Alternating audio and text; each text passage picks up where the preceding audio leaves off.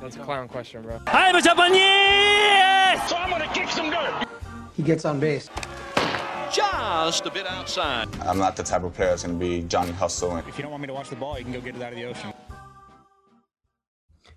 And welcome to Above Replacement Radio, part 2 of episode 84, where we're talking about the 2019 Washington Nationals. This is the most recent team of memory. This is where the first team where we actually knew each other while they were playing. It's kind of even though it was only a year, only a little over a year ago, still a little bit of nostalgia factor for the both of us here. Nostalgia for us personally, but also just for the world, because this is the most recent team where you can really look at with a large crowd in audience. Yeah. Because then the world's went by the wayside. Yeah. So anyway, at the beginning of it was just 2020 happened. It's so crazy. 2020, right? 2020 was just a crazy year. And then 2021, it's just pretty normal. So well, far. it hasn't been normal so far. 2020 happened and it was crazy, and now it's way normal. It's so normal. Yeah. No, in 2020, as soon as the clock hit midnight on January 1st, COVID disappeared. There was no problems in the world. Everything was just completely fine. Yeah, it was. There was not an attempted coup on our nation's capital where the Washington Nationals play. No, that didn't happen. No, it was just very, very relaxing. It was just vibes. Yeah, exactly.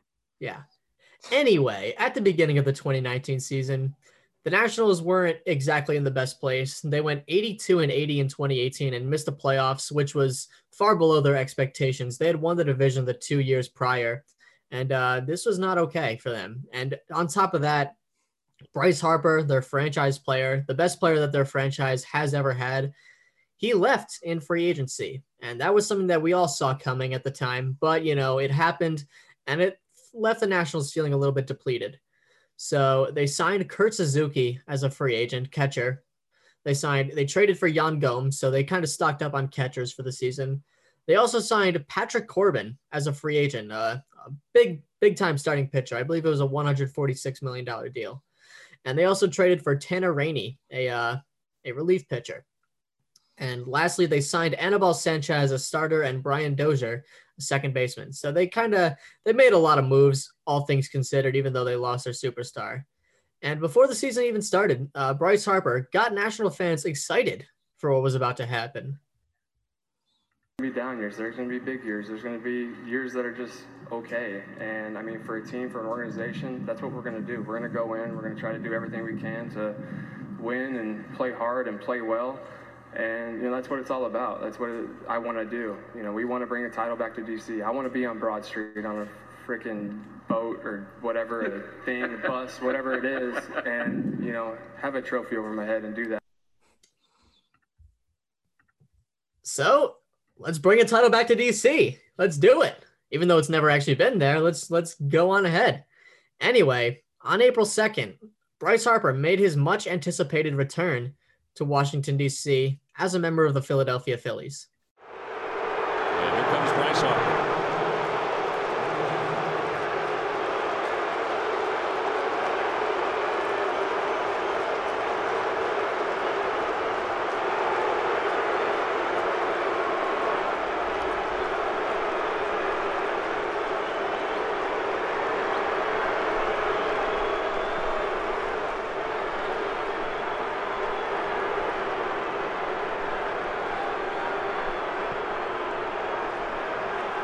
So Harper digs in.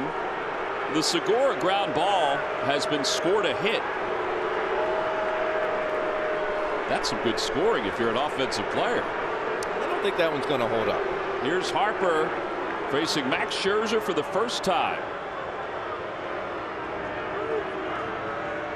Fans may be booing, but many of them are standing. I think this is, they've looked forward to even this matchup between Scherzer and Harper. Scherzer's kind of said the same thing. He and a lot of his other teammates said we're kind of just ready to get the game underway and move on. Swing and a miss. Got him with a changeup.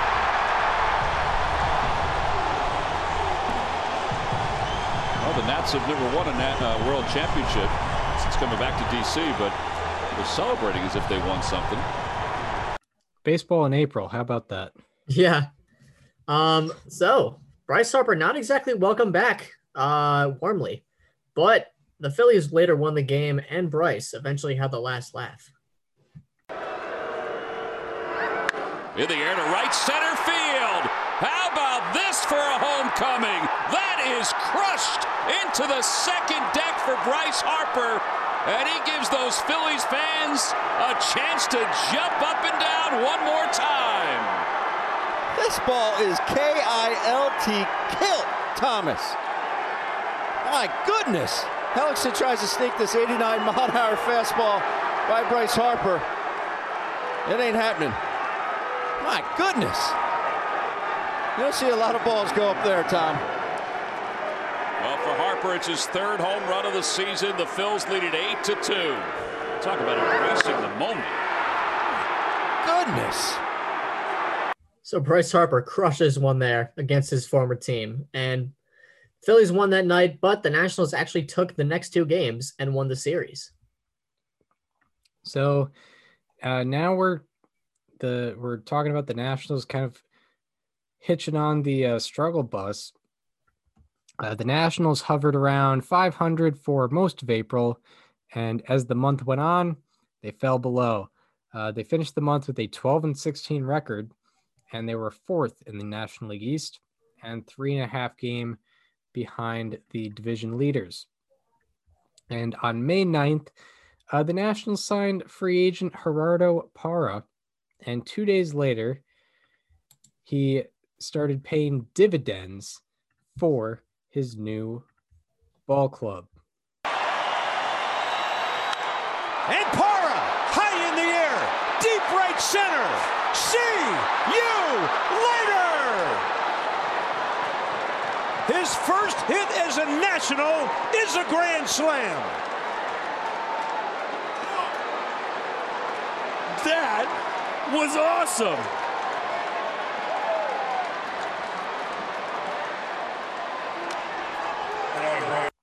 So Gerardo Parra immediately with a go-ahead grand slam, making an impact immediately for the Nationals. But unfortunately, the Nationals went 7-15 in their first 22 games in the month of May. And on May 23rd, the Nationals lost 6-4 to the New York Mets, and this dropped their record on the season to 19-31. They were 10.5 games back in the division already and 6 games out of a playoff spot. And the headline on NBC Sports Washington read, "If the Nationals season isn't over, it's close." And the most astonishingly bad part of the Nationals season was their bullpen. They had a 7.02 ERA and a 5.39 xFIP, which were both worst in Major League Baseball. So now it was time for the Nationals to turn it around. And on May 24th, the Nationals were down 9-8 to the Miami Marlins in the bottom of the 8th inning. After Adam Eaton and Anthony Rendon both walked against Tehran Guerrero, Juan Soto and Matt Adams were in positions for big hits. Soto, loud sound, deep left center. See you later. It's 11-9. Juan Soto, ladies and gentlemen. How about this football game? I'll tell you what, these guys can hit it. To the mat, and there goes another one. See you later. And it's 12-9. Touch it, Matt. It's number 100 in your career. Crowd is going nuts. They're losing their mind right now at Nats Park. How do you remember all these high fives? Big city doing big things. 12-9. Well, Donovan Mattingly has one guy in there who throws it all over the place, brings in a guy who could throw strikes, and they both leave the yard. So the Nationals go on to win that game 12-10, and they were ready to start climbing back after the momentum sway from that game. And between May 24th and June 4th, the Nationals won 7 of 9. And on June 5th, Trey Turner stepped up to the plate in the 9th, trying to make it 8 out of 10. Dozier holding, Trey Turner, deep left field, high in the air, coming down, see you later! The Nats sweep the series and walk off the Sox, 6-4. Wait, is this a highlight? Is this from March 31st, or did that really just happen, what we just showed you, and then he does it? The answer is yes. So Trey Turner with his second walk-off home run of the year. He had another one earlier. And the Nationals were all of a sudden back in the playoff picture, just 5 games back of the wild card, but they still had the 3rd worst record in the National League. And on June 9th, the Nationals were in San Diego. As they were tied 1-1 in the 8th inning, they looked to provide a lead and get some insurance. Howie Kendrick, left field, see you later. Off the facing of the scoreboard out there. And he's done it again. Left it sitting right out over the plate, 2-1, and a huge knock by Howie Kendrick. How good is this guy? I mean, anything they ask him to do. Oh, that quieted down the crowd, and now Turner hits one deep to center. See you later.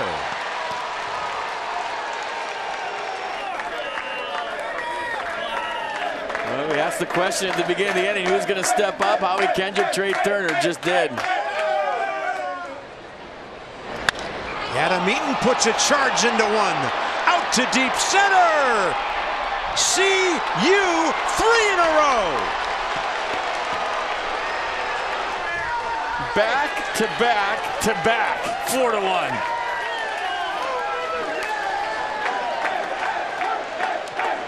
Three balls absolutely crushed, and Rendon is next. Now they can drive. It's Dance Party USA in the Nats dugout. Rendon deep to right. See you 4 in a row.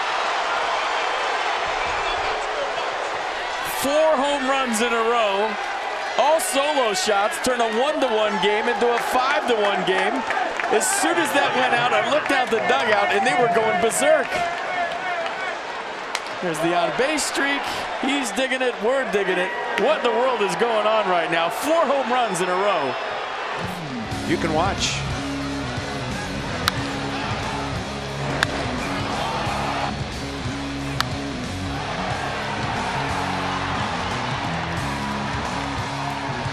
So the Nationals, 4 home runs in a row by Howie Kendrick, Trey Turner, Adam Eaton, and Anthony Rendon. By the way, kind of perfect how each of those home runs in order went from left field to left center to right center to right.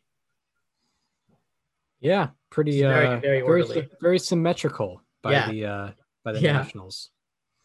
So the Nationals ace this year and pretty much every year in recent times has been Max Scherzer, and he had one of his all-time moments in this season. And actually the MLB Instagram just promoted this moment like yesterday. I don't know if you saw, but they talked about this.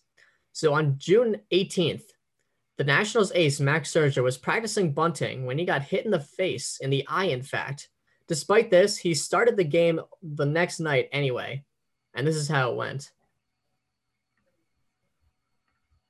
One day after Max Scherzer broke his nose during BP, he got to the ballpark this afternoon and took BP.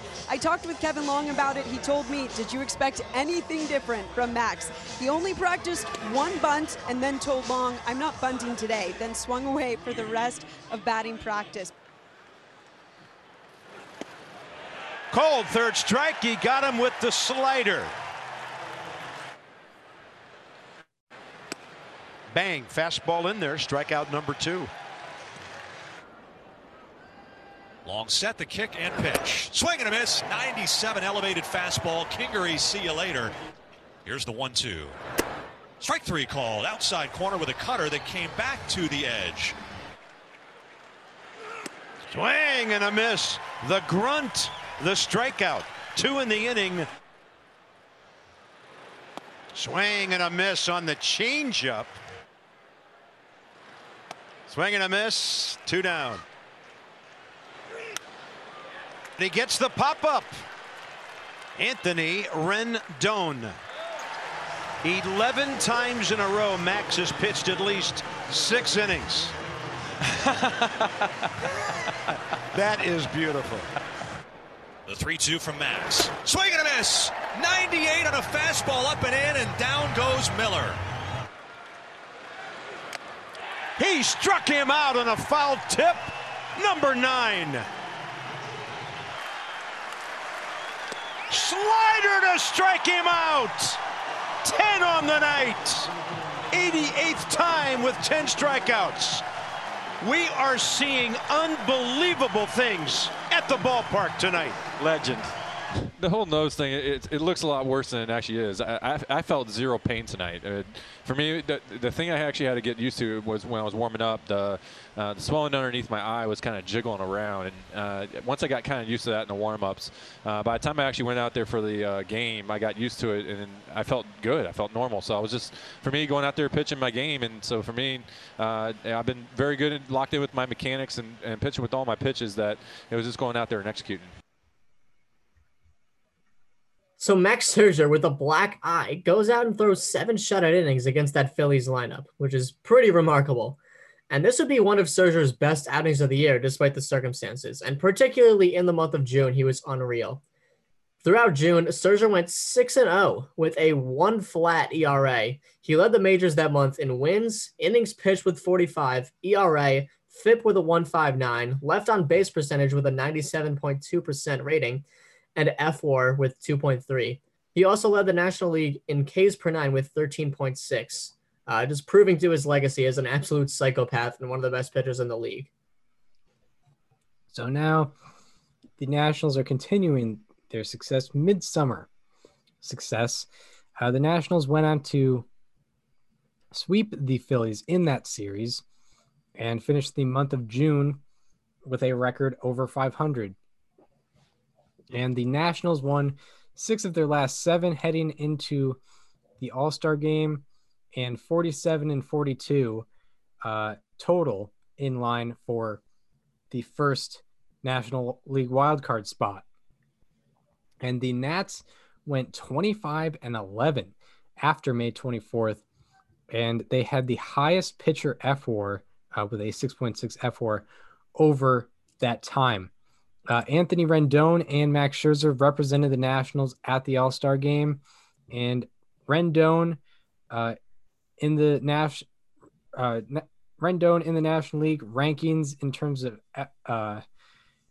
the Anthony Rendon in the National League ranked 8th in FWAR with a 3.2, 6th in WOBA with 404, 6th in weighted runs created plus with 148, and 14th in exit velocity with 91.6. Little savant stat for you as we're post 2015. And Max Scherzer at the break led the National League in FWAR with 5.7, almost doubled the next best, who had 3.3. He was also first in strikeouts per 9 with 12.6. He was first in FIP with a 2.02 FIP, and he was first in home runs per 9 with 0.63. And neither player ended up appearing in that All-Star game. But that's not important. The Nationals are still moving along in the second half. They won 3 of their first 4 coming out of the break. And on July 23rd, Trey Turner, their shortstop, had himself a day in Colorado. Trey Turner, career .359 against Colorado pitching. And he bangs this one deep to left center. See you later. A low tracer that refused to come down until it slammed into the red seats. His 9th career leadoff home run. And now, after the first hitter of the game, we dance. We didn't have to wait for it tonight. Here we go. Here's Trey Turner in his 9th career leadoff home run in the first inning. Up the middle, off the pitcher. Perfect ricochet. Everybody's safe. And a pair of 2-out hits. Trey Turner, 2 for 2. Trey Turner 2 for 2 tonight. And the pitch swung on, line to right. Blackmon on the run, slides, can't get it by him all the way into the right field corner. Turner heading for second, makes the turn. He's on his way to third. He'll be in standing with a triple. There's Turner, who needs a double for the cycle. This one to the gap. Right center field. Trey Turner. Another cycle against the Rockies. And this one's at home. April 25th, 2 years ago. July 28th this year. I'm telling you, man, there's some special things going on in the district, folks. Seems like old times all of a sudden, doesn't it? Fourth cycle in Nats history. Brad Wilkerson, Christian Guzman, and now 2 by Trey Turner. So Trey Turner, with his second career cycle in that game, looked all good things for the Nationals, but despite all that, they still had bullpen problems that had to be addressed. They had a 4.97 bullpen ERA in the month of July and a 5.96 bullpen ERA throughout the season, and that was the worst in the majors, so they obviously had some work to do. So on trade deadline day, Washington received relievers Daniel Hudson, Hunter Strickland, and Roenis Elias. Also on August 6th, not a reliever, but they signed utility infielder Asdrubal Cabrera for the impending hopeful playoff run that they would have. And now from August 11th to the 25th, the Nationals went on an offensive run for the ages. They went 12-2 during this run, with one of those losses being a 15-14 loss. And they scored at least 7 runs in 11 of the 14 games, including 5 games with 11 runs scored. They scored 121 runs. The next best in the majors was 89 during that time. They hit 319. The next best was 297. They had a team OBP of 397. The next best was 363. They had an OPS of 972. The next best was 936. They had a WOBA of 402. The next best was 483. They also had a weighted runs created plus of 147. The next best was 140. And lastly, they had a team offensive FWAR of 6 flat. The next best was 4.7. And one of the highlights of this stretch came on August 18th against the Brewers, when the Nats had a historic day at the plate. Now the pitch. Swing and a belt to deep right center field. Going, and gone. Goodbye. Bang. Zoom goes Big City. Off the facing of the second level in front of section 242. Matt Adams has done it again. A 3-run home run here in the bottom of the first inning. And the Nationals on the board first here this afternoon. It's Washington 3 and Milwaukee nothing. Now Robles launches one to left center. See you later. Off a table. And it's 4-0. And that's a 7-game hitting streak for the suddenly red-hot Victor Robles. And now we dance again, and this should be good. Juan Soto running to the end of the dugout as we speak to get in position. I'll tell you what, there's your energy, Gerardo Parra today. He's a human cup of coffee in that dugout. The kick and the pitch. Swing a high drive to deep left center field for Dozier. Back on this one, Gamble to the warning track, to the wall, and there it goes. Brian Dozier lands one of the Brewers' bullpen, and the Nationals have 3 more on the board. Home run number 18 for Dozier. The Nationals 9, Milwaukee nothing here in the 3rd inning. Rendon does get it up in the air to left. It's still going. It's still going. See you later. Get one into the breeze and let it ride. It's 12-0. Anthony Rendon up to 97 RBIs. And when you're going good, you're going good. Good call, partner. Noticing the wind's blowing out. Get one up to left. Anthony did. And he said something to Manny Pena there walking across home plate. And I don't think it was friendly. The 0-1 to Soto.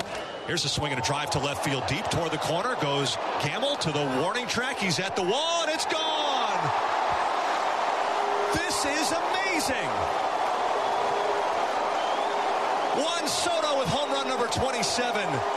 Everybody's homering. It's 13-0. The Nationals go back-to-back for the second time. They've hit 5 home runs in the first 3 innings. And he hits one high deep to center. Back is Grisham. See you later. On his legs indeed. Adam Eaton's second homer of the series. And it's 14-4 on his 10th of the year. And he's making a bid for Player of the Week. 4 hits last night. A home run today. A triple today. Matt Grace back up in the bullpen. Pitch to Soto. Blasted it deep right. Way back. Going, and gone. Goodbye. And a diving catch by Nilson Robledo, who was warming up Matt Grace. Out of the crouch, lunging and diving to his left to catch the home run hit by Juan Soto. Bang, zoom goes Soto. Takes over the club lead in home runs with his second home run of the day and 28th of the year.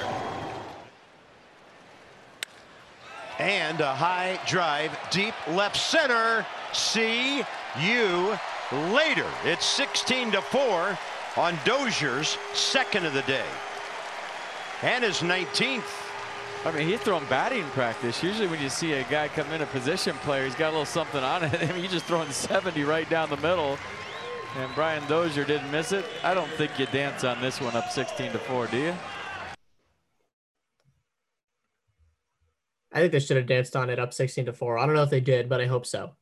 Anyway, the Nationals with 8 home runs in that game, and that is the only National League game since 1962 where a team had 8 home runs and 3 strikeouts or less in a game.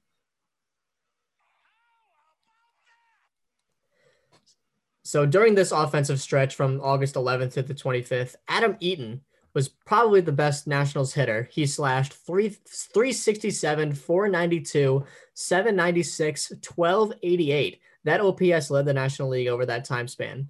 He had a 515 WOBA, 221 weighted runs created plus, and a 1.1 FWAR, which was tied for first in the National League. That guy he was tied with was Anthony Rendon, who slashed 419, 456, 694, 1194 with a 468 WOBA, 171 weighted runs created plus. Asdrubal Cabrera, fresh from the Texas Rangers, slashed 371, 477, 686 for an 1163 OPS with a 465 WOBA and 189 weighted runs created plus. Also, the 20-year-old Juan Soto slashed 296, 406, 630, 1036 with a 425 WOBA and 162 weighted runs created plus.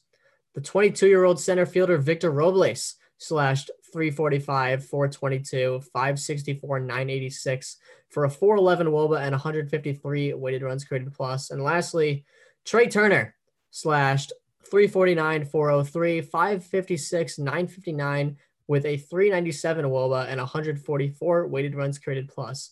That is, count them, 1, 2, 3, 4, 5, 6, 7 Nationals with above 140 weighted runs created plus during those 2 weeks.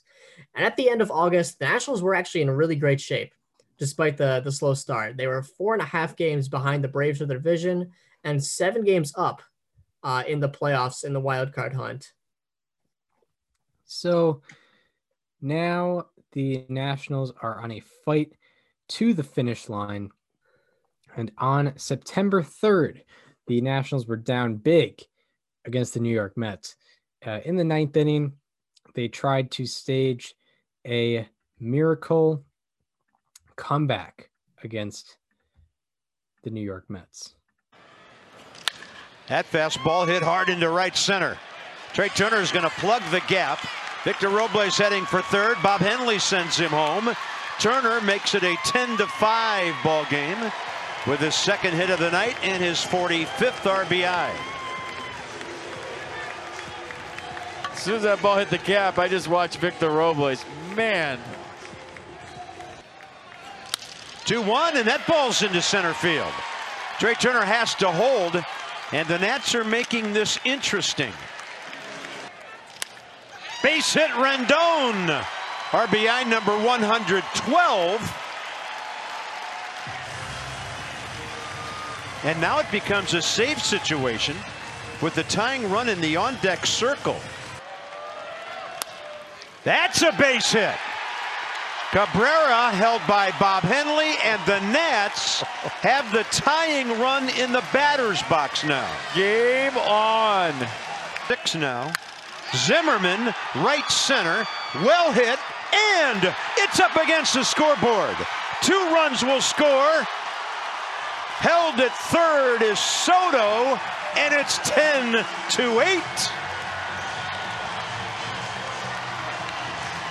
Are you kidding me? This team refuses to quit. Kurt Suzuki, see you later. The Nats have won it. 7 runs in the bottom of the 9th. Everyone dances.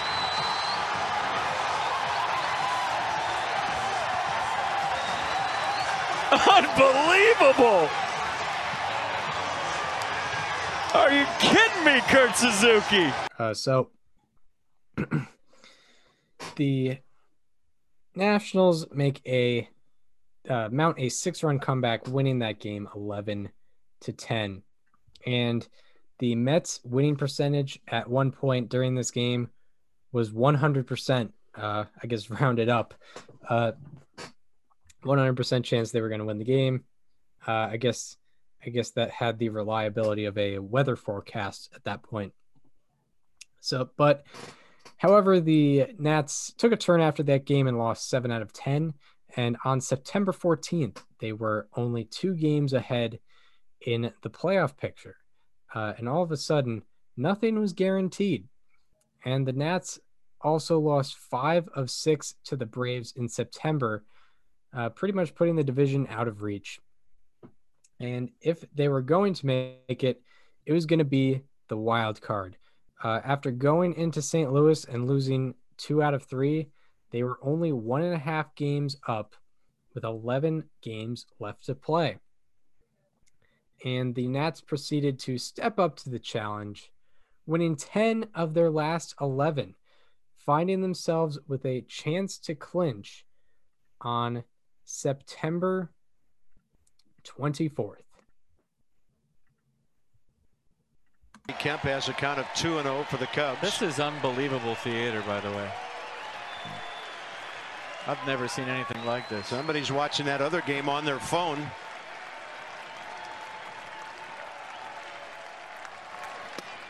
That's a strike. It's 1-1. And Kemp just looked at a strike. 2-1 to him.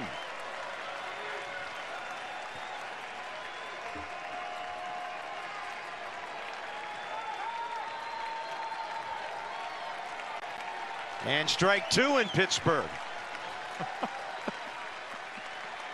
Just got it out.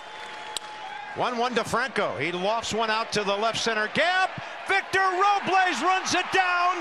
The magic number is 1. And it could go to 0 in moments.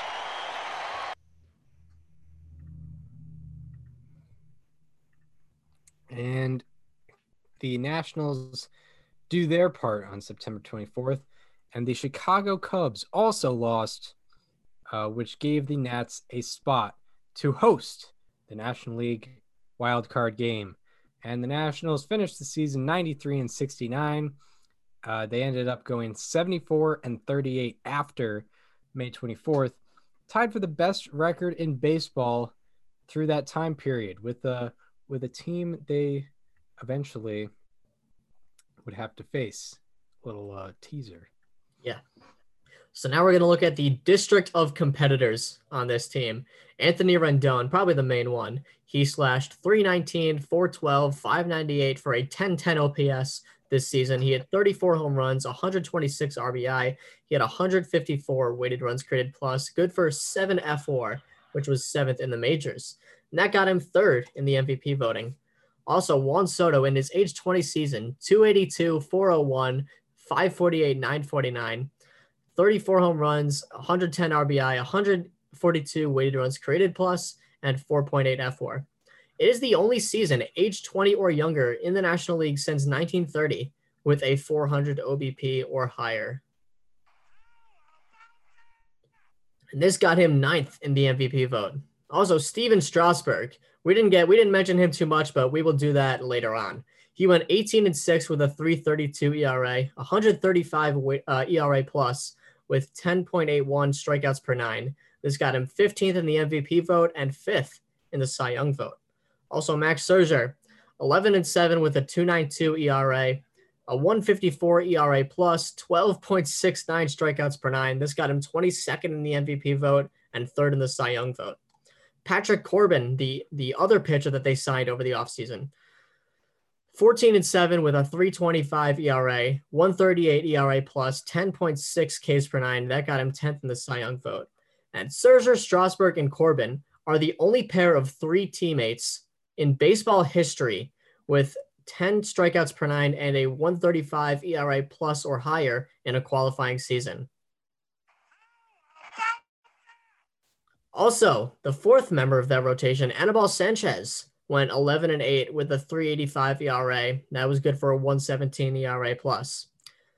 Now Victor Robles, /255, 326, 419, 745 with 28 stolen bases. That got him 6th in the Rookie of the Year voting for that year. The 2019 Nationals are one of just 7 teams in baseball history to have 2 players in their age 22 season or younger produce at least 4 B-WAR. That was, of course, with Soto and Robles. Dave Martinez, the manager, finished 5th in the Manager of the Year vote. Also, Howie Kendrick, in just 370 plate appearances, was 344, 395, 572, 966. Also led the majors in expected batting average with a 336. Asdrubal Cabrera, after coming over, in just 146 plate appearances, he slashed 323, 404, 565 for a 969 OPS. Lastly, the Nationals had the best starting pitcher F4 in the majors with 21.4. So now they're in the National League wildcard game against the Brewers. And hours before this game started, we recorded the first episode of the then show to be named later. And on that broadcast, I had a take where I said that Juan Soto, the Juan Soto era Nationals, were going to be everything that the Bryce Harper era Nationals were not. That was, of course, a group of teams that never made it past the National League Division Series. They had 4 different chances in Harper's tenure. They never got past it, and all of them were in brutal defeats. And Chris, do you want to tell the story of that whole day of recording our first broadcast? Yeah, so this was I think that week we talked about like how I wasn't really doing anything in COSJ programs, and like, all right, we should I saw that you were on like Fangraphs a lot because I sat in front of you in class, and when I was bored I would just pull up Fangraphs. I saw that, not I wasn't like that out there, but I knew it. I was a big baseball fan, you were a big baseball fan, and I was like, yeah, let's try for like October, just talking about the MLB postseason, and see if that goes anywhere. And we thought of different like schedules, and I was at one point I was thinking like Fridays at 5, but that didn't really work out. And it was like, all right, Tuesdays at 3, and that ended up being our first episode ended up being Tuesday at 3. But in terms of instructions for how to use the radio studio, that had happened like 2 or 3 weeks prior, and I kind of forgot everything about it. So I didn't know that we needed to go to the union to request a key to get into the studio. So I was texting the two guys that were presidents of the radio club, Eric Bellier and Christian Gincy, I believe they're Christian Genesi. Yeah. And Genesi was like, you could tell over text, eventually he was like, dude, I really can't talk to you. I'm in a lab right now. I can't be talking to you about radio. Just talk to Eric. Eric had not responded yet.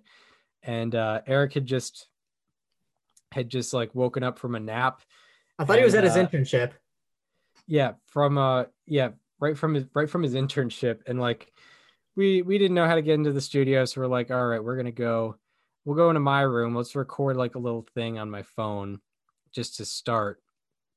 And 10 seconds into that recording starting, we get a text from Eric, and we know how to use the studio and all that. We've eventually get into the studio. Luckily, the show after us at 4 didn't start until like 4:30, so we got like 45 minutes of quality baseball radio. That will never see the light of day. Probably. I mean, it's not recorded for sure. I don't know if it ever went out into the air. It probably didn't. You probably forgot to hit record, because that did happen once. There was a time where you played music for the first 10 minutes of one of our shows. Yeah, and we got all of our friends to be like, "Hey, we're gonna be on air," and it was just bad music playing for the first 10 minutes of the show. I don't know if you still have that original recording of what we did in your room, but it was literally 10 seconds of like, okay, we did some sort of intro, and then you're like, oh wait, I just got a text. Hold on. Yeah, I have it. There's a swear in it, so I can't play it. But yeah, and then we talked about the upcoming postseason, which was this postseason, and we both predicted that the Nationals were going to win this game. And then we'll get into kind of what our predictions of the series were like before we present each series. Yeah. So Max Scherzer struggled early in the game. He gave up 2 runs on the first 2 batters of the game after a quick 2-run home run by Yasmani Grandal. Eric Thames also led off the second with a home run, so it was quickly 3-0 Milwaukee in a do-or-die game. In the bottom of the third, Trey Turner came up, looking to begin chipping away for the Nats. 3-0 Milwaukee, third inning. The 2-2 pitch to Turner is launched to left center field. This one is well hit. It's way back there. It may go, and it is gone. Into the Brewers bullpen. On the right side corner, the Nationals are on the board. It's Trey Turner's first career postseason homer. You saw Woodruff trying to get him out with some sliders away, guys. Turner can absolutely crush fastballs. He went with 98 right here. Turner got the bat head of the ball. Get Washington on the board and get this crowd back in the game. So Trey Turner makes it a 3-1 game, and it was still 3-1 when Max Scherzer departed in the 5th. And from there, it was up to Steven Strasburg to build a bridge into the later innings. Here's uncharted territory for Steven Strasburg on in relief for the first time in his career in the regular season or postseason. How do you feel about the idea of relief as that bat is shattered on a double play? A 1-2. Got him with the change. Double play, ball help, strikeout to end it.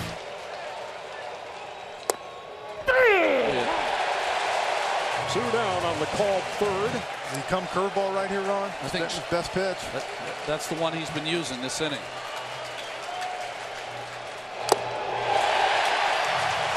Back-to-back strikeouts to end the top half of the 7th. Did he go? Yes, he did. Says Corey Blazer down at third. Braun, who's grounded at third, line hard to first against Scherzer. Single to left on the first pitch. Strasburg threw in the 6th inning, then erased. On the ground to third. And that'll do it in the 8th. So 3 scoreless innings for Steven Strasburg. No runs. A 2-out double for the Brewers and a man left. And now the Nats, who trailed the entire way, really have their work cut out. As we go to the bottom of the 8th, they'll face Josh Hader. So playoff Strauss gets the Nationals to the 8th inning, but it was still an uphill battle because they were down 2 and facing Josh Hader, as you heard there. That is one of the best relievers in the league. After the Nats loaded the bases with 2 outs after Michael A. Taylor was hit by a pitch, Ryan Zimmerman singled on a broken bat, and Anthony Rendon walked, it was up to Juan Soto. Bases loaded. 1 ball, 1 strike. Hader the set, the kick, here it comes. Swing and a line drive, base hit right field. Taylor scores from third. Stevenson around third. The ball missed in right field.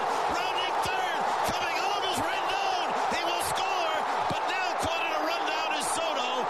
He will be tagged out by Moustakas, but that's the 3rd out. 3 runs, score on the play. A base hit to drive in 2 runs. An error on the right fielder Grisham allows the go-ahead run to score, and the Nationals are in front. It's Washington 4, Milwaukee 3. I still have the images in my head of like going crazy when that happened in the building that you and I were in, because we were in the same room, obviously watching that.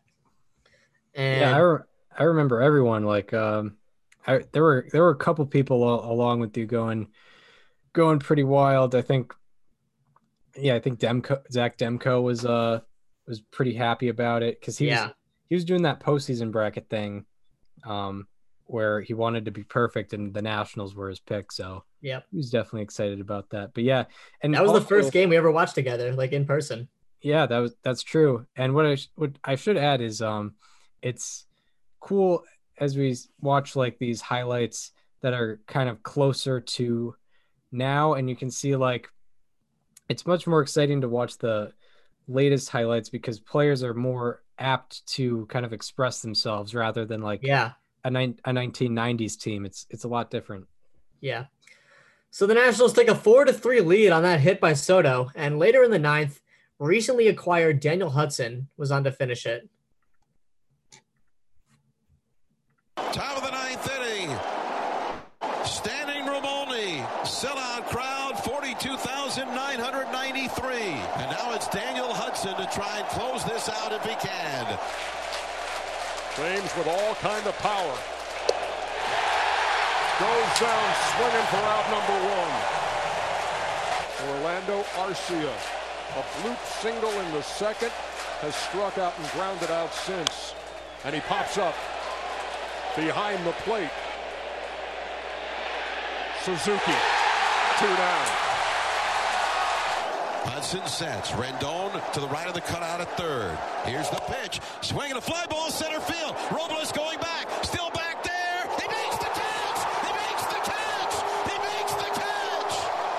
And a wild card game winning. Curly W is in the books. And the Washington Nationals are LA bound. About 20 minutes ago, the Washington Nationals were down 3-1 with 2 outs in the 8th. And now they've won the wild card game over the Milwaukee Brewers.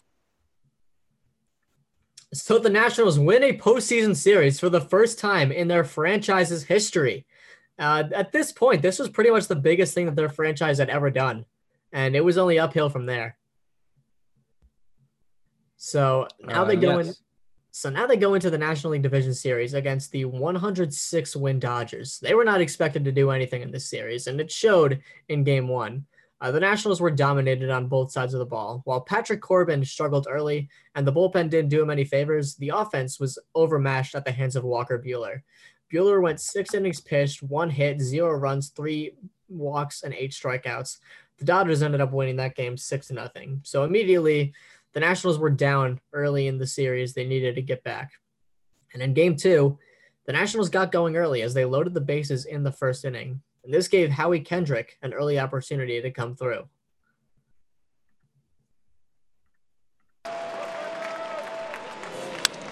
Well hit, base hit into left. Turner will score, and the bases remain loaded as the Nats break out on top. It's the Nationals 1 and the Dodgers 0. We talked about staying in the. So Nationals go up early 1-0 on the Kendrick single, and they would get more scoring opportunities in the 2nd when they put him in scoring position for Adam Eaton.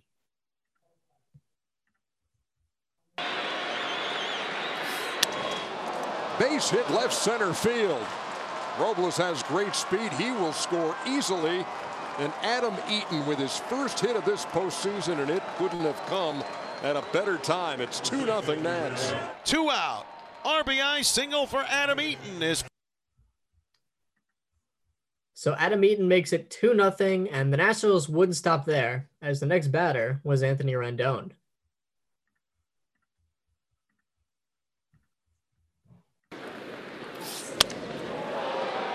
And Rendon launches to left center field. That is off the wall. Eaton is around third. He will score. Rendon, a run-scoring double, and it's 3-0 Nationals. On a booming double off the wall for Tony Two Bags. So Anthony Rendon makes it a 3-0 game, and later in the ninth, the Nationals were up 4-2, but Daniel Hudson was struggling in the ninth. He loaded the bases on a double and 2 walks. The tying run was on second with 2 outs, and the batter was Corey Seager. Bottom of the ninth. Nationals 4, Dodgers 2, and the bases are loaded. Dodgers lead from every base as Seager waits and strikes out. Daniel Hudson got him with the bases loaded, and the series is tied. Stayed heater away, heater away, heater away. Finally went to that slider right there.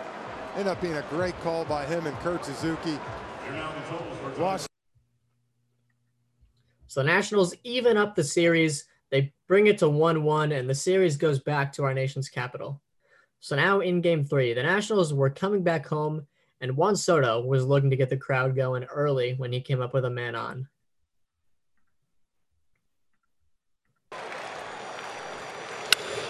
That ball is hammered to center.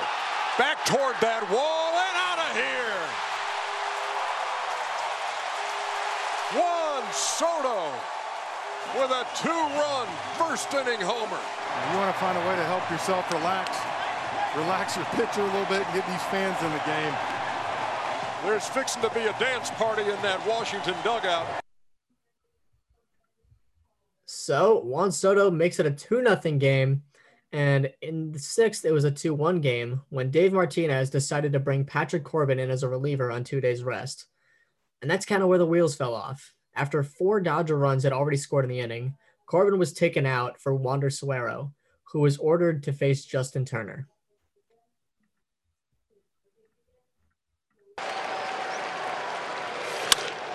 Into left, and this ball well hit. Back toward that wall and gone. The Dodgers have opened up a can here in the 6th.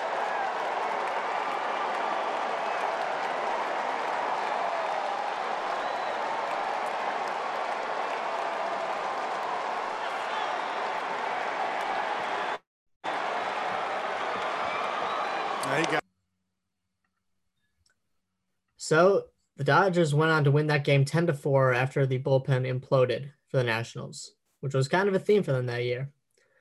So now in Game 4, the Nationals were playing for their life once again. They needed to come from behind as Justin Turner hit a solo home run in the first. And the Nats went on to tie the game in the third on an Anthony Rendon sac fly. And in the 5th, Rendon came up again, this time with a quick Trey Turner at second. In the air to left center field, hit pretty well. Bellinger goes back, leaping, it's gone! Ryan Zimmerman, a 3-run shot!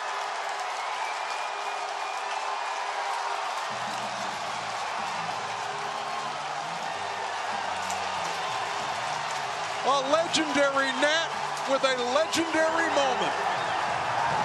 So Ryan Zimmerman blows it open, and the Nats would score again in the 6th, and the bullpen combination of Sean Doolittle and Daniel Hudson locked it down. The Nationals won 6-1, and they were going into a do-or-die Game 5 in Dodger Stadium, trying to pull off a massive upset. But the Dodgers got off to a quick 3-0 lead on home runs from Max Muncy and Kike Hernandez.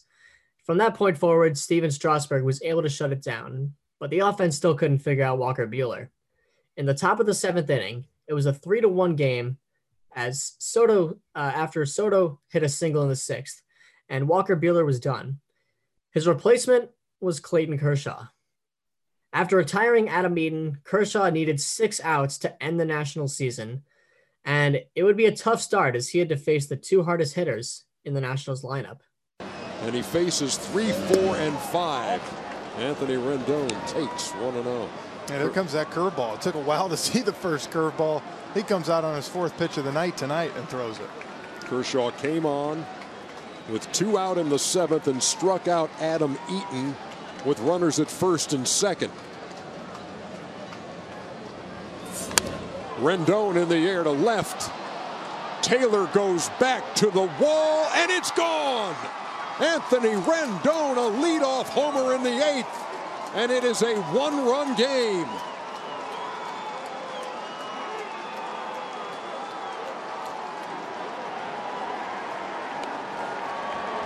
Well, Rendon gets something down right here. I'm guessing that slider of his. And just gets it out to, yeah, you can see it right there. I mean, it's a ball down, but he drops that bat head on it. You can say him and Soto are trying to do everything they can to keep this team in the game. Rendon is 2 out of 4 with a double and a homer and has scored both runs. The dance party in the Washington dugout, they're down 1. And here's Juan Soto. In the air to deep right center field, and there she goes. We are tied.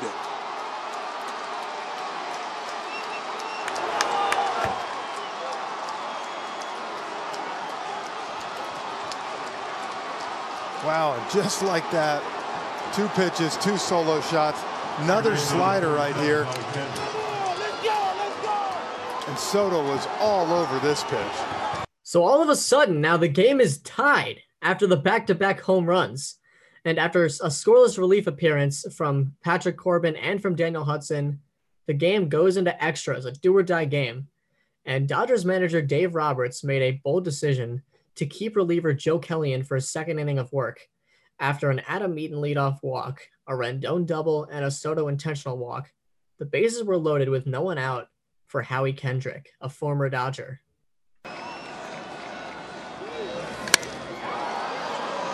This is deep to center field. Bellinger's back. It's a grand slam.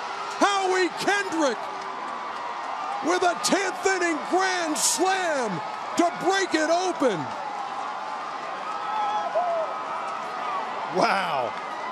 It is 7-3. The former Dodger breaking hearts in Los Angeles.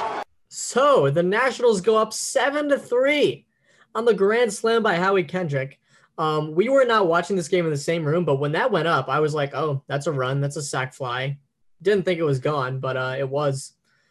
So later in the bottom of the 10th, Sean Doolittle is on to finish the upset. Out as Justin Turner stands in. Swinging a fly ball shallow center, racing on his Taylor, closing on it, dives, and he caught it! A diving catch ends the series! What a play by Michael Taylor! A diving catch, and the Nationals, for the first time in their history, will play in the National League Championship Series. So the Washington Nationals pull off an upset, beating the Los Angeles Dodgers 3-2 in their own home in one of the most dramatic games you will ever see. So now throughout the series, Anthony Rendon slashed .412, .455, .765 for a .1219 OPS. He had 1 home run, 5 RBI, and 3 walks. Juan Soto slashed .278, .409, .611, .1020 with 2 home runs, 4 RBI, and 3 walks.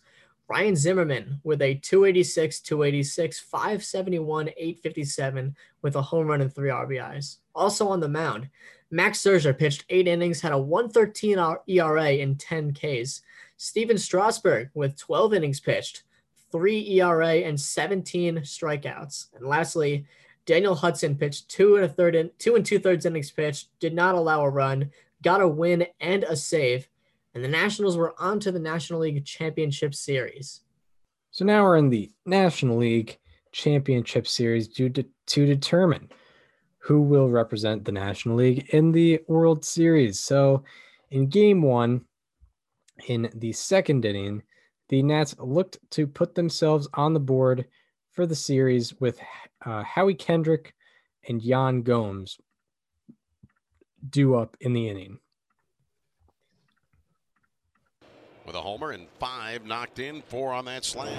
Swings and drives going to right center field. This is in the gap, and no one can catch it. It's down into the wall. Kendrick around first on his way to second, and he'll pull in with a double as Fowler plays the carom off the wall. And I've said it, Howie Kendrick is as good as there is in the game. Going opposite field, shooting the gap. See Howie Kendrick blowing on his hands, trying to stay warm. And a leadoff double. He's still there with 2 outs, and that ball's ripped into the gap left center field. Yan Gomes is going to send this one on one hop off the wall. Kendrick will score, and it is Yan Gomes who delivers the first run of the NLCS. It's an RBI double, 1-0 Washington in the second inning. So the Nationals take a 1-0 lead on the heels of hits from Howie Kendrick and Yan Gomes. And while the offense had been provided, it was Anibal Sanchez who was taking over from the mound. 35-year-old right-hander, the native of Maracay, Venezuela, Anibal Sanchez. Pitch to Fowler, check swing. Did he go? They'll appeal. And yes, says Phil Cuzzy, the umpire at third. Fowler out swinging on the check swing, third strike. In the postseason. In the air, center field. Sounded like he got the barrel on it, but on this cold night, that one's going to go to die for out number 1.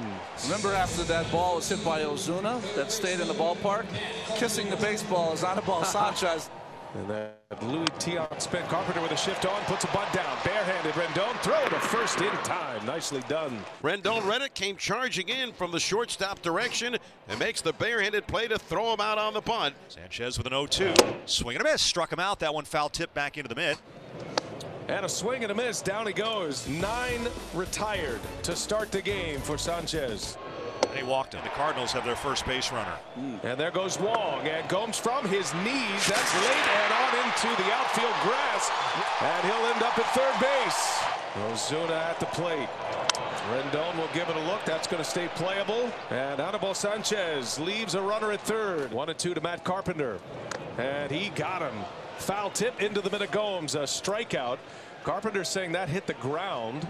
Ooh, I think it hit the ground. You're right, it did hit the ground. 2 out, nobody on. And the pitch to Tommy Edmonds, kind of the year to shallow left center. Anibal Sanchez with a quick 1-2-3 inning. Here's another payoff. And a swing and a miss. Anibal Sanchez goes up the ladder for the strikeout. Tying run at third base. Here's the 0-1. Wong into center field. Michael A. Taylor will make the catch. And Anibal Sanchez, 6 no-hit innings. 2-1. Swinging a fly ball off the end of the bat, shallow left. Soto playing deep, racing over toward the line. Turner going out. It'll be Turner's ball. In fair territory, makes the catch. Here's an 0-2, and Carpenter rolls over one, right to first base. Anibal Sanchez has tossed 7 hitless shutout innings here at Busch Stadium. 8th inning. Here's a payoff. And a swing. And oh! What a catch! Ryan Zimmerman! What a play by Zimmerman, leaving his feet. A headlong, diving, backhanded catch. What a play by Ryan Zimmerman. Now DeYoung, little jam shot. Routine. DeYoung is out on the first pitch. 4 outs away. Pinch hitter Jose Martinez coming in. 3-2, 2 outs. And a swing and a line drive into center field. That's down. Base hit. And the no-hitter is over. And now the Cardinals will bring the tying run to the plate. A line drive single and a 3-2 pitch. Elevated a little bit. Davey Martinez coming out. Go to Doolittle, the signal with the left hand, and Davey clapping his hands as he reaches the mound. And Anibal Sanchez hands him the baseball. 7 2/3 innings. He saluted Jose Martinez as he left the field. He may get a standing ovation on his way out. So Anibal Sanchez absolutely deals for the Washington Nationals. 7 2/3 innings of no hit ball until Jose Martinez got that hit. And the Nationals got another RBI in the 7th from Howie Kendrick, and they ended up winning by the final score of 2-0. And in game 2, after the game was scoreless for 2 innings, Michael A. Taylor led off the third for the Washington Nationals.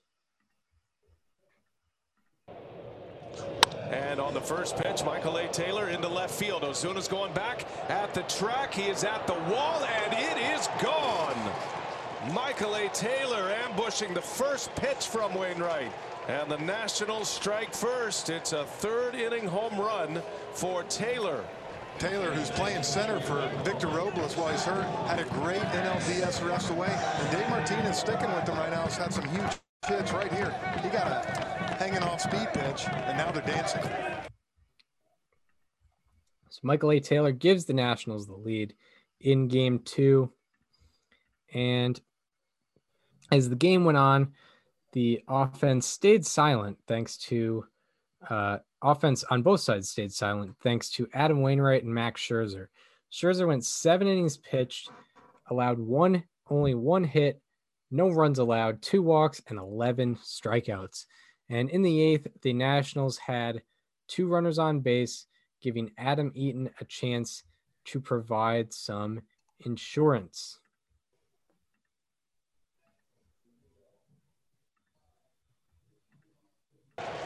Full count, and Eaton on the ground. That is past Goldschmidt. Down into the corner, hits off the side wall. Adams will score. Here comes Turner. Throw comes to the plate, and Turner is in. Adam Eaton drives in a pair with a double. A 2-strike double just inside the bag. And Adam Eaton delivers again. What a battle by Eaton and Wainwright. Got the ground ball just perfectly placed by Eaton. So Adam Eaton provides insurance, makes it a 3-0 ball game, and the Nationals ended up winning 3-1, and the insurance proved necessary. And in game 3, the series shifted back to the nation's capital, and the Nationals got 2 runs in the 3rd inning on an Eaton single and a Rendon double. And 2 batters later, Howie Kendrick looked to tack on to the lead for the Nationals. He's in a hitter's count. The 2-1. Kendrick in the air, right center. That's going to get down. That's going to shoot the gap. And 2 runs will score. Howie Kendrick with a double. Makes it 4-0 Washington.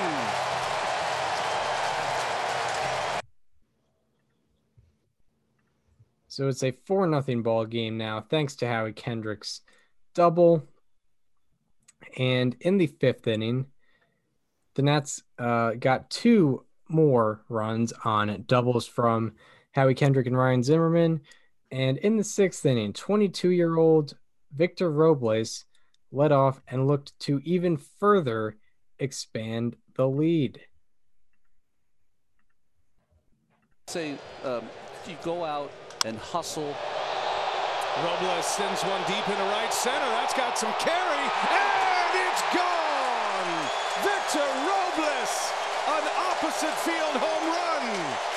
The Nationals pouring it on now. It is 7-0. How about that 8th slot? It has delivered time and time again in this postseason.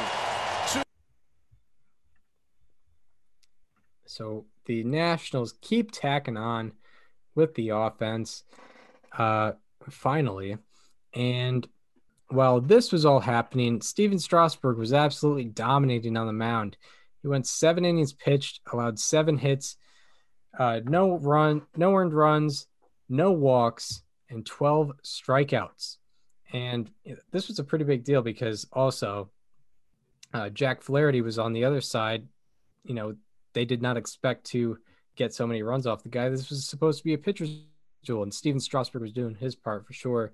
And Howie Kendrick also became the only player in postseason history with 3 doubles and 3 RBI and 4 plate appearances or less. And the Nationals ended up winning game 3, 8-1, 1 win away from reaching the World Series. And the Nationals had an opportunity to clinch here, and they wasted absolutely no time. All right, this video is kind of tricky, so just skip around if you can. Yep. The count to Trey Turner. And there's a base hit. Right away, the Nationals put a man on.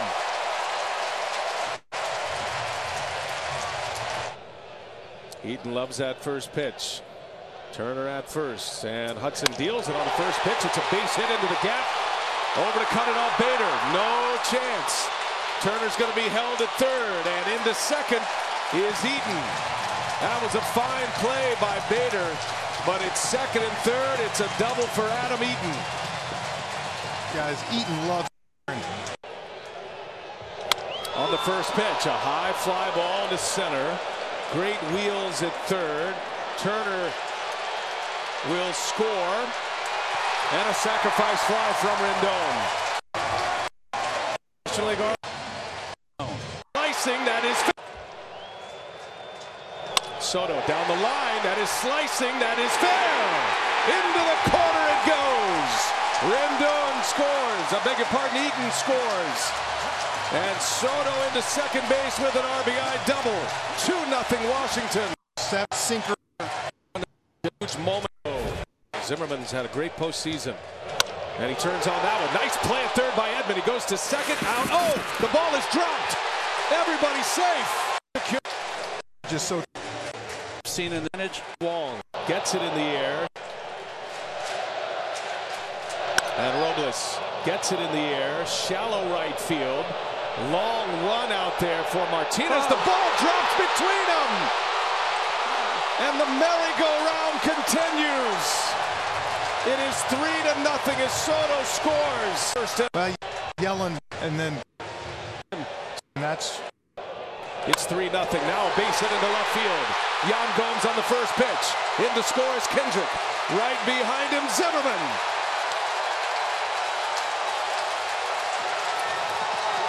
Yeah! 5-0. You lose his control. And that ball's down the left field line. Ozuna's over, can't get it. This is going to score 2 more. On the first pitch, Trey Turner with a 2 RBI single. It is 7-0 Washington. So a 7-run inning for the Washington Nationals, and it seemed just about over from there. And they were up 7-0, and in the 6th, although the crowd was already rowdy, it wasn't enough for one of the clubhouse guys of the Washington Nationals. It wasn't enough for Gerardo Parra. And here comes Gerardo Parra, Mr. Baby Shark himself.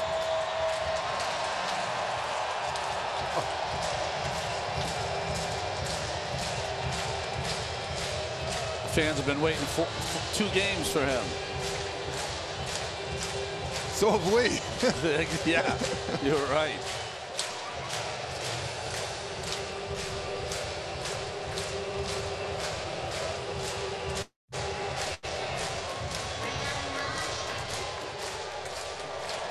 It's great every time.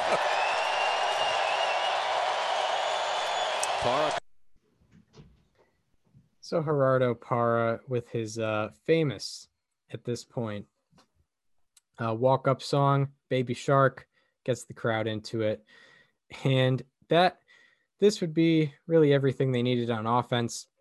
After Patrick Corbin struck out 12 batters in 5 innings, and Tanner Rainey and Sean Doolittle built the bridge, it was up to Daniel Hudson to send the Nationals to the Fall Classic.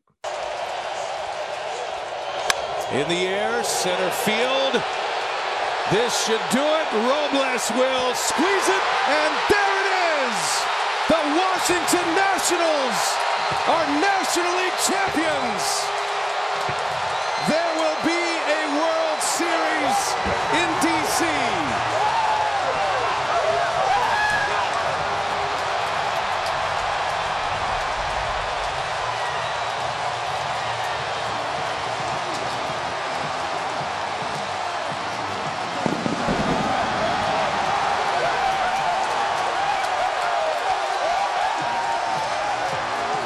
So the Nationals are National League champions. Howie Kendrick won National League Championship Series MVP, slashing .333, .412, .600 for a .1012 OPS. He also had 4 doubles, 4 RBI, and 2 walks. And Anthony Rendon was also extremely good, a good competitor for NLCS MVP. He hit .417 with a .1029 OPS. Also had 2 RBI and 4 walks. And Max Scherzer, Steven Strasburg, and Anibal Sanchez combined for 21 2/3 scoreless innings. The Nationals as a team had a 1.25 ERA throughout the series, and the Cardinals never led at any point in this series. And now onto their biggest challenge yet. So they were in the World Series for the first time in their franchise's history against the 107-win Houston Astros. They already took down a 106-win team. Now they got to go a step further. And it was a bleak start for the Nats as Yuli Gurriel hit a 2-out, 2-run double in the first inning of Game 1 to put Houston on top 2-0. And in the top of the second, Nationals' first ever draft pick, Ryan Zimmerman, looked to become the first National to ever homer in the World Series. Down in the zone. Dealt with plantar fasciitis early in the year, and here's one into center. Back at the wall, and it is gone. Zimmerman tees off here in the second inning. It's a 2-1 ball game, and that was blasted. He got one down. Cole knew it as soon as he let go. The scouting reports on everybody are there for everyone to execute. So Ryan Zimmerman makes it a 2-1 ball game, and later in the top of the fourth, Juan Soto, 20 years old, playing in his first World Series game, looked to tie it. Spin that breaking ball to change the eye level of the hitters. Third youngest player, as you saw it, he hit cleanup in a World Series, and he just cleaned up. Wow. Pitch was up. The game is tied, and that's up onto the railroad track atop the wall and left.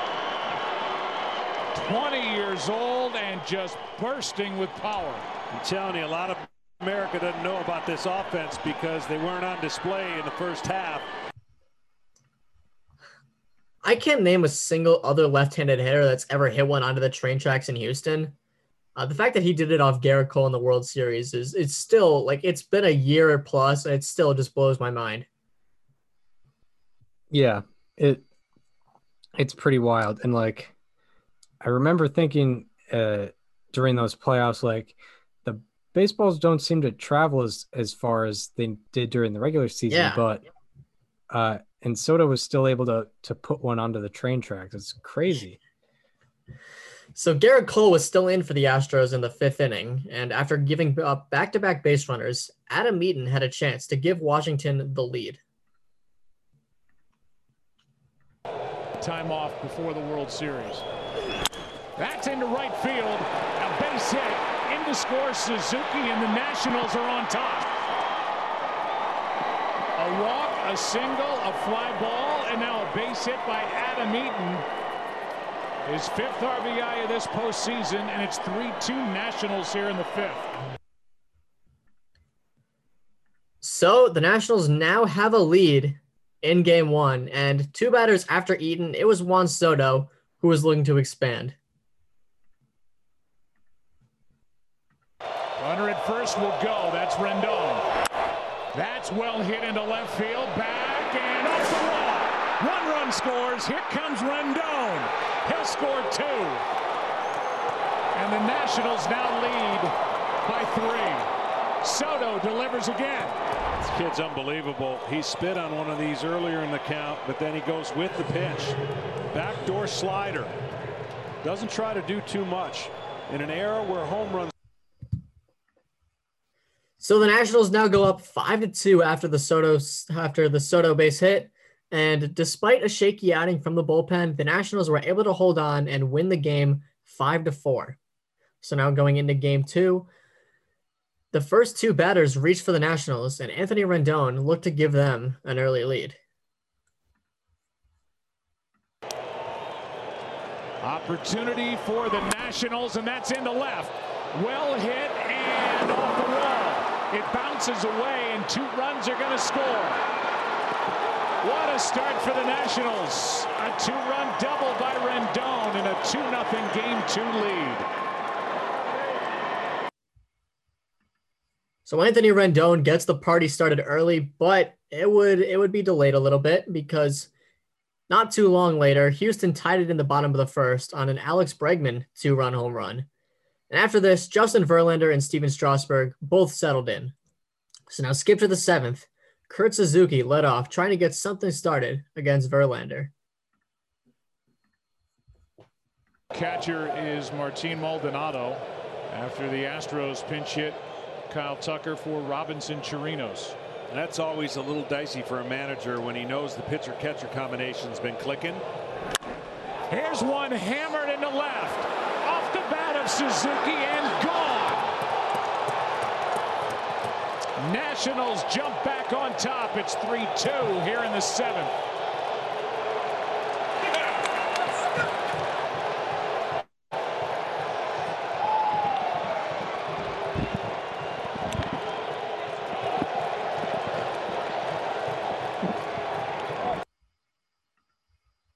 So Kurt Suzuki gives Washington the 3-2 lead. And after this, Washington continued scoring in the inning on a Kendrick single and a Asdrubal Cabrera 2-run single. And later on, Ryan Zimmerman looked to tack on even more. Up and down their lineup, not just tonight. That one squirts away from Maldonado and Kendrick to third.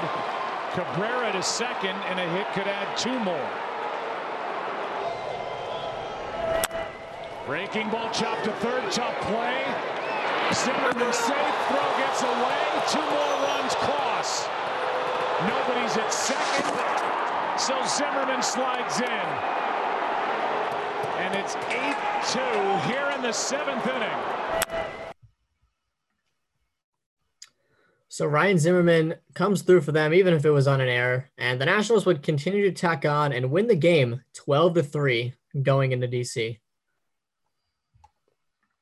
So now we move on to an unforgettable game. My heart. I gave Chris this game for a very specific reason. Game 3 of the 2019 World Series. It's, Anibal Sanchez, Zach Greinke. I had put a bet that the Astros were going to win the series. So I was looking for the Astros to deliver and actually win a game. And it was pretty much do or die for the Astros, even though I guess they did come back from 3-0 this year, but we didn't know about that in the future. And this game was a struggle for the Washington Nationals. The Astros went up 2-0 early on singles from both Josh Reddick and Michael Brantley. But in the bottom of the fourth, where it was probably about 2 hours into the actual game here, Victor Robles came up with a man on looking to chip away. Action for Washington and their bullpen. That is fair, past third, past Bregman. Digging for third, Zimmerman. They bring him around. And in on a triple to make it 2-1 here in the 4th. Unfortunately, Brantley thinks it's going to hit the cutout right here, and it never even. So Victor Robles provides some offense for the Nationals, cuts the lead in half for Washington. The Astros scored 2 more and went on to win 4-1. And this game is special in my heart because of how long it happened to be with the least amount of action possible. It was extremely this is a big game for the baseball is boring crowd. Yes, I mean there were plenty of 1-out appearances, maybe the 3 batter minimum fixed that. There were lots of long innings, lots of opportunities with runners in scoring position that were not followed through upon. In fact, Astros went 4 for 10 with runners in scoring position, which is good, but the Nationals went 0 for 10 with runners in scoring position. So that's a lot of base runners getting on for them to actually not come through. And this was the only 9-inning game in postseason history to go over 4 hours and have 5 or less total runs scored. Hey, can we actually get a Can we get a second? How about that? I think it deserves it. I think yeah, it deserves a slightly alarming. We haven't gotten a slightly alarming in a while. Yeah, we don't really pull out the slightly alarming button for the history episodes, but this game is the only good reason to do so. Game 3 of the 2019 World Series deserves a slightly alarming because it was maybe the most boring game, probably the most boring postseason game I'd ever observed in my life. I was in the same room as Chris watching this game, okay? It was in the 5th inning, and he just had this look on his face of like, what am I even doing with my life right now? Like, it was a Friday night. We were in college. We couldn't have been doing anything else. We were watching that piece of garbage on our TV. It was miserable. Yeah, it was like... It ended at midnight. An hour it really and a ended half, at past midnight. Yeah, an hour and a half in, it was the 3rd inning, I'm pretty sure. Like, yeah. 90 minutes in, it was still the 3rd inning. It was terrible. It was horrible. So it was only uphill for the Nationals after that, but unfortunately it was a very narrow hill. In Game 4, Patrick Corbin gave up 2 runs in the first on RBI singles from Bregman and Gurriel, and the scoring kept going in the 4th on a Robinson Chirinos home run. And after Juan Soto produced an RBI ground out in the 6th, Alex Bregman came up next inning trying to put the game away. It'll bring in Bregman. Here's the 0-1. High fly ball to left. This is gone for a grand slam for Bregman. And the Astros cleanup man just cleaned up and blows open game number 4 here in the 7th against the Nationals bullpen. It's 8-1 as they try to even this World Series 2-2. He does not. So Alex Bregman hits a grand slam there. He puts the Astros up 8-1, and they would win by that score. And all of a sudden, we got a tie series, and the home team has actually lost every game, which is slightly alarming. But we're not going to play it. The only thing that gets us slightly alarming is Game 3. So now we go into Game 5, and Max Scherzer was slated to start this game. But hours before game time, it was reported that he woke up that morning in pain, and he would be scratched due to neck spasms. And Joe Ross would instead get the start, which doesn't sound good for the Nationals, and it wasn't. Houston jumped out on a pair of 2-run home runs from Yordan Alvarez and Carlos Correa, so it's 4-0. The Nats needed to get back into it, and in the 7th, Juan Soto looked to minimize the lead as much as he could.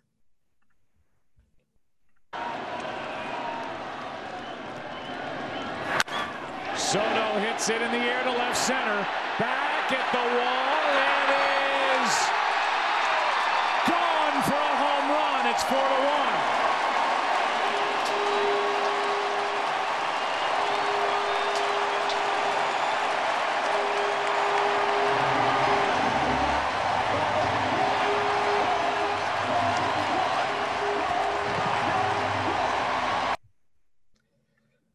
So Juan Soto just continues to take Garrett Cole the opposite way in the series. But unfortunately, it wouldn't be enough as Houston kept scoring, and the Astros ended up winning 7-1.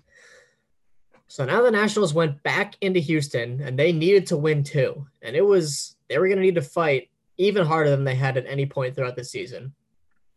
And the Nats got off to a good start as Anthony Rendon hit an RBI single in the first, but the Astros got 2 of their own on RBIs from Altuve and Bregman. As the game went on, Steven Strasburg was going well, as well as Justin Verlander. But then Verlander faced Adam Eaton in the 5th.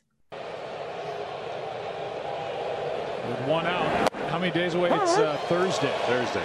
Yeah. I'll be ready. Eaton takes a strike. That's a big out. Getting Turner out. You've seen him when he gets on the bases. Washington usually scores. That's down the line. It is gone way out of here to tie this game at 2. Adam Eaton with his second home run of this World Series. And it's a 2-2 game here in the 5th.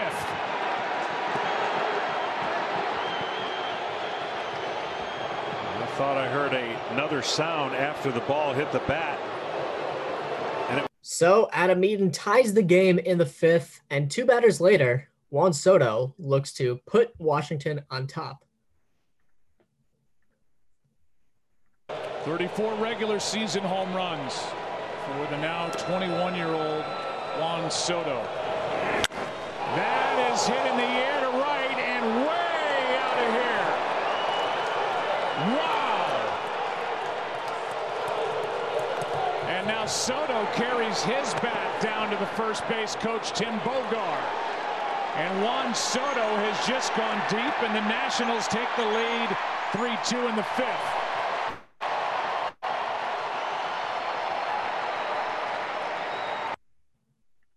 So Juan Soto, at just the age of 20, goes top tank against Verlander and Garrett Cole in the series, which is just wild.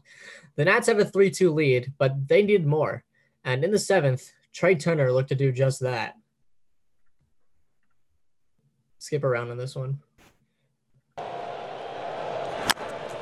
That's a tough play for Peacock.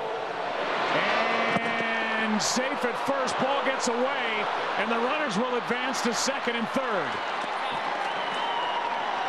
And now they're going to call the runner out for being inside the line and in the way of the throw. And we're going to get an argument now as Dave Martinez is furious. Sam Holbrook, and now the crowd is realizing this. Sam Holbrook has called the batter out for interfering with the throw.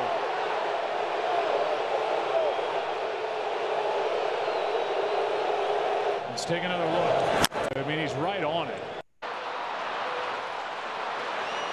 And turn watch when you go back, because it looked like a pretty. This is a judgment call and is not. Is irrelevant at that point. And they're going to stick with the call. I don't think that was the right call. I just think they're saying, you know what, not really enough evidence. Well, after all that, it goes the Astros' way. Play stands. Sam Holbrook with the call, the home plate umpire. And if the Astros come back and win this game, this is going to be a play much discussed for a long, long time. Let's hope that doesn't prove to be the case. So the Nationals get absolutely robbed on that call. Just for the record, that was a 7-minute review. We condensed it as much as we could.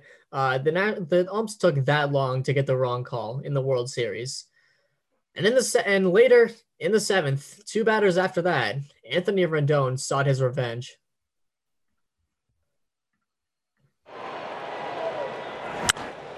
And Rendon shoots one into left. Back at the wall, it is gone! Anthony Rendon. And the lead is 3 here in the 7th inning for the Nationals. It's 5-2 as Rendon may have just rescued this inning for Washington. Well, all that frustration just left that dugout in an. Ball don't lie. As the Nationals go up 5-2 in the game, they would get 2 more runs in the 9th on a Rendon double. Steven Strasburg dominated this game. 8 1/3 innings pitched, 5 hits, 2 runs, 2 walks, 7 strikeouts. This series would be going to a decisive season-ending Game 7. The Nationals won 7-2. So now we're on to Game 7. This is it. Max Scherzer, Zach Greinke. In the first bit of this game went scoreless, but then in the second, Yuli Gurriel looked to get things going for the Astros. Here's a 2-1. That's well hit into left. Back at the wall. It is gone.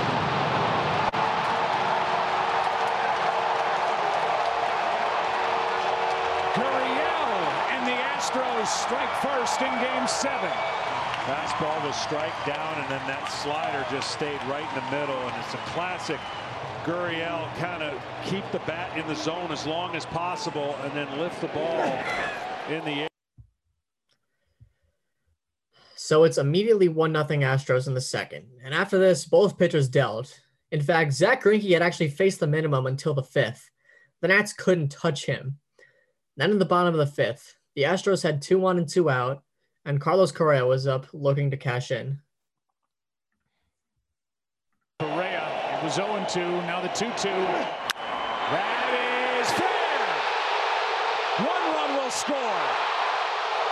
Over the third is Alvarez safe. And it's 2-0 Houston.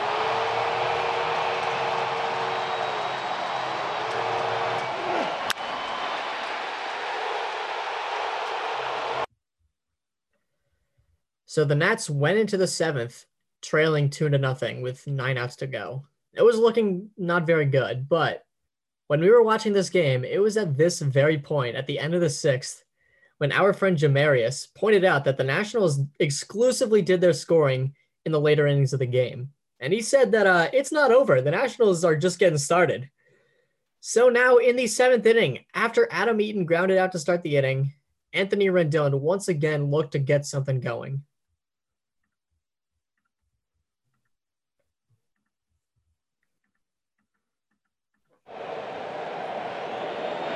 There's a 1-0. That is a rocket to left, and the lead is cut in half. Rendon makes it 2-1. There's that man for the Washington Nationals. No heartbeat or slow heartbeat. He's got a heartbeat. It's just slow, and nothing's too big for him. Went to Lamar High School, went to Rice. So Anthony Rendon makes it a 1-run game. And the next batter was Juan Soto, who ended up walking. And that walk to Soto knocked Greinke out of the game, and it forced Houston to bring in a reliever in Will Harris. The first batter he faced was Howie Kendrick. Struck out 11, walked 1, opponents hitting 176 against him. That's down the right field line into the corner. This ball is gone for a home run. Nationals on top. Howie Kendrick has made it 3-2. Off the pole and right.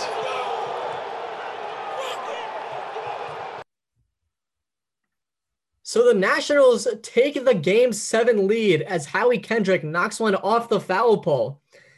And after Patrick Corbin threw a scoreless 7th, Juan Soto looked to provide insurance in the 8th inning. There goes a runner, throw down by Chirinos, too late. Well, he steals this on the pitcher.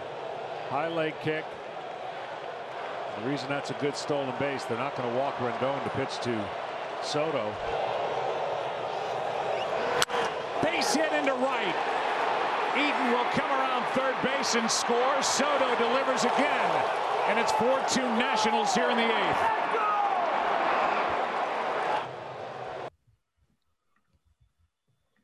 So Juan Soto, off the Adam Eaton stolen bases, able to make it a 4-2 game.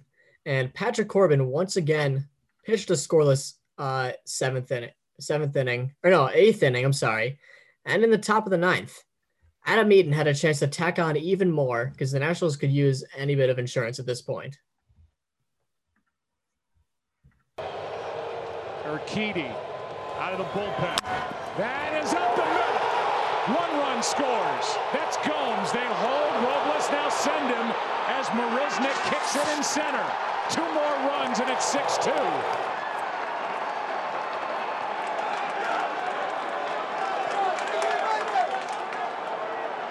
Adam Eaton. So it is now 6-2. The Nationals are 3 outs away. And in the bottom of the 9th, to close it out, mid-season acquisition Daniel Hudson looked to finish it off and give the Nationals their first championship. Here they are, 1 strike away, 1 out away. 3-2. There it is! The Washington Nationals are world champions for the first time in franchise history. And a World Series Game 7 winning Curly W is in the books. The celebration is on. The Washington Nationals are the world champions. Remember where you are. So you remember where you are right now at 11:50 Eastern Time. Remember where you are on October 30th, 2019, when the Washington Nationals finished the fight from the depths of a forgettable 19-31 start. They have climbed to the top of baseball's highest peak, giving us all a finish to a season we will remember for the rest of our lives.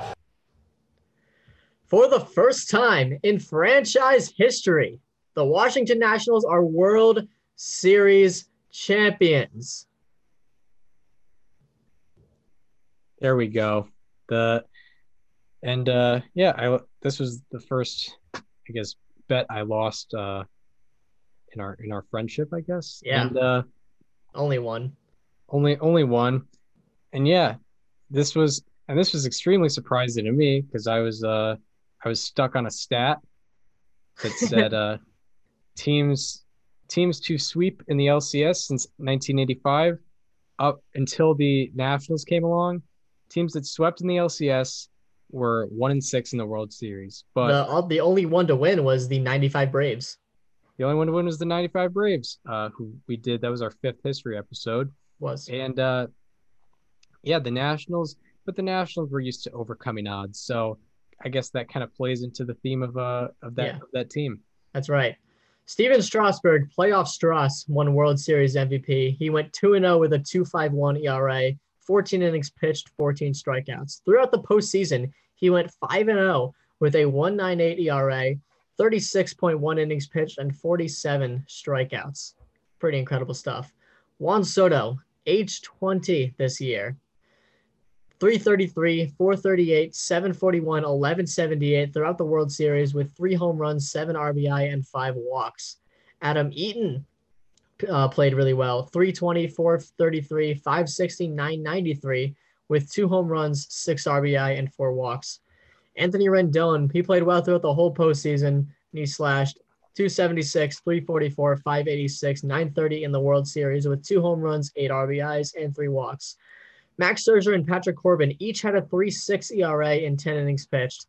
And last but certainly not least, I would be remiss to mention that Fernando Rodney, the legend himself, was on this team. And throughout the postseason, he had a 3.86 ERA.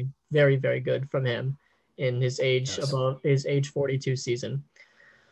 So the legacy of this team, it's pretty simple. They came back from 1931. They were almost in a forgotten season. They were pretty much being written off. I remember with the Red Sox, I wanted them to consider trading for Sean Doolittle because the Nationals weren't in the fight. Like they're probably just giving people away for free. Why not get him? Obviously, I turned out to be very wrong. They also beat the Astros at a time where they may or may not have been cheating. A couple weeks after this series ended was when that whole Athletic article dropped, and to this point, it's not confirmed whether or not they were cheating in this postseason, but I wouldn't count it out. Also, this established Juan Soto as a perennial superstar in the league, just 20 years old, dominating in the World Series after a fantastic regular season, his first full season in the big leagues, setting records for 20-year-olds in history. And also, this one's not talked about as much, but I thought I'd put it there. This established Mike Rizzo as one of the best GMs in the sport. You look at what he did in this year. You lose Bryce Harper, so you take that money that you would have given him, you give it to Patrick Corbin. He goes out and gives you 10 strikeouts per 9 in 200 innings. And then he, comes in as a reliever in the postseason. He did have that one shaky outing against the Dodgers, but other than that, he was really good. You also bring in guys like he brought in Yan Gomes, who had some moments. He brought in Gerardo Parra. When the Nationals signed Gerardo Parra, that seemed like such an insignificant move, but that really, really was the glue guy that ends all glue guys in that clubhouse. I mean, you see him like every time you see one of those home run celebrations, guess who's right in the middle of it? It's Gerardo Parra. He got everyone going, and he sort of helped get him out. on a personal level from that dumpster fire of a start. You know, Kurt Suzuki hit that home run. He got him. Anibal Sanchez, Brian Dozier, they had big moments. A lot of the small moves ended up being much bigger on the field, and Mike Rizzo really had a good vision there. Yeah, absolutely. And like, I think the theme of the team is every road they had, they were pretty much written off. You know, at the beginning of the season, they were written off as a postseason contender after starting out 19-31. So rightfully so, people thought that they were not going to be in playoff contention. You know, they were heavy underdogs against the Dodgers, who were 106-56. I had the Dodgers winning in 4 games in that series, and they ended up winning that series. You know, I guess they were kind of favored in the Cardinals series, but against the Astros, they were in Vegas. They were like the largest underdog since 2007 in the World Series. Yes, and yeah, in the World Series, which I didn't understand ever. Yeah, in the World Series, I was all in on this team from the jump. Yeah, I was all in on the LCS stat. That's the only thing I was riding with. And yeah, they were heavy underdogs heading into the World Series. I think they were it was like 3-1 odds against them. So yeah, they overcame all of the odds every which way. And you know, kind of fitting that this was the path they took to get their first World Series ever. It was.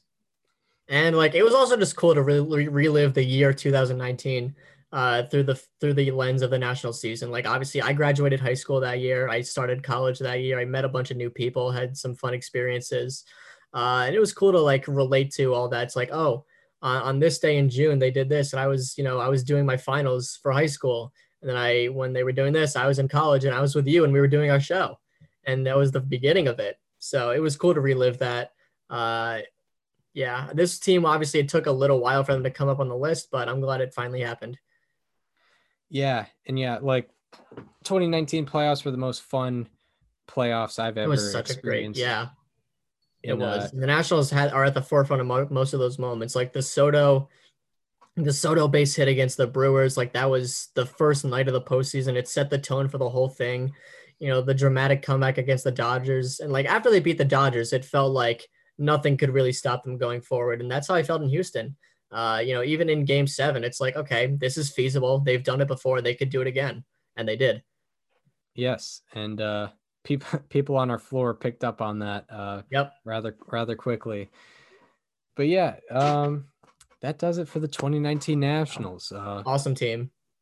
A big place in our hearts. So that leads into our favorite part of the episode, where we decide the fate of our next week. I have a list of 10 players here. It was once 30 players. And so crazy that we've actually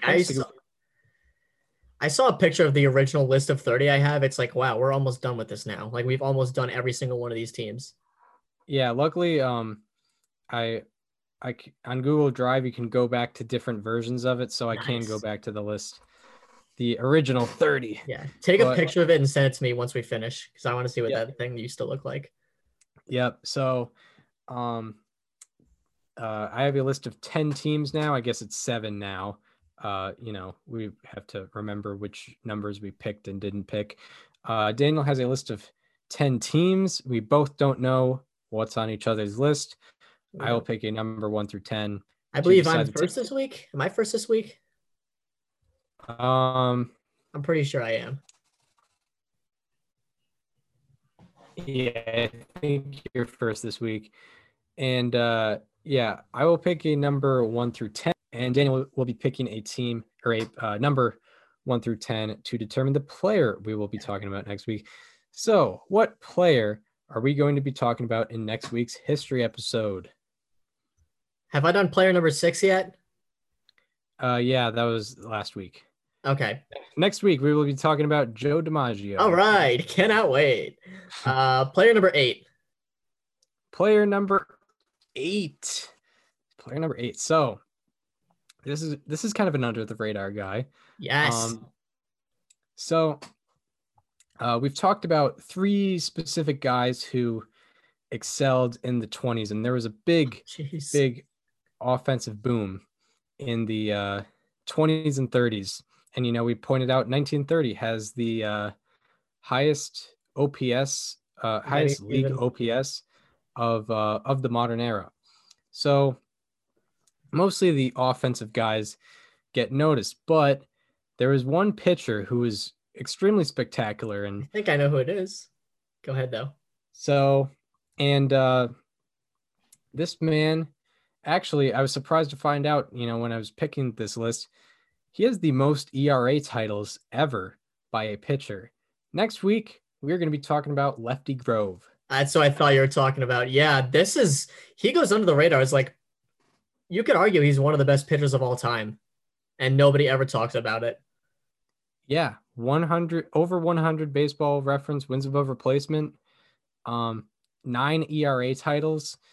It's insane. He won 31 games in I think 1931 or something like that. Yeah, he won MVP over Jimmy Fox because of that. He has World Series experience. And he played for the Red Sox too, as well as the Athletics. Yes. But yeah, I was excited to put him on the list. I'm glad you did. Anyway, next week for the team we will be talking about, we're going to be talking about team number 2. Team number 2. We provided a lot of personal experience with the 2019 Nationals because, we have a lot of memories. They're very recent, and we watched a lot of their games, particularly in the postseason. I don't think there's more personal experience we could have than with team number 2. I was a senior in high school. You were a senior in high school. We watched them win the World Series. It was awesome. They won 108 games in the regular season. We're talking about the 2018 Boston Red Sox. There we go. That's right. The 2018 Red Sox, the most dominant Red Sox team that we will ever watch. I wonder, I'm thinking I must have some. That's 2013. I'm trying to think if I have any 2018 Red Sox merch right here. Yeah. I definitely have something. I don't feel like getting up, but I definitely have plenty of things around this room. Yeah, this was Mookie Betts' MVP season. It was probably the best Red Sox season of the 21st century so far. Chris Sale was dominant this year, just like he always used to be before he got hurt. Craig Kimbrell was closing games out. You had JD Martinez coming over. You had Xander Bogaerts, Rafael Devers. You had Drew Pomeranz. It was an awesome team. Yeah, it's a fantastic team, one of the most dominant teams of in baseball history, and how the time has gone since then. We're gonna cry next week. It'll be nice to relive. Yeah, the 2018 Red Sox season. We go from Yankees to Red Sox, and we actually, I guess Lefty Grove is also a Red Sox player. So yeah, there we go. A nice transition there. So we hope you enjoyed the 2019 Nationals part of the episode. If you're listening on Apple Podcasts or Spotify and want to watch the videos with us, go to our YouTube channel and subscribe to our YouTube channel. It's called Above Replacement Radio. And if you want to follow us on social media and find out when all the episodes are dropping, follow me at Chris_Gianta on Twitter. Follow Daniel on both Twitter and Instagram at Daniel_Curran. And follow the show Instagram at Above Replacement Radio. And we hope you enjoyed the 2019 Nationals part of the episode. And we hope to see you next week, where we'll be talking MLB news. And on Thursday, where we'll be talking about Lefty Grove. And on Friday, where we are talking the 2018 Red Sox. See you then.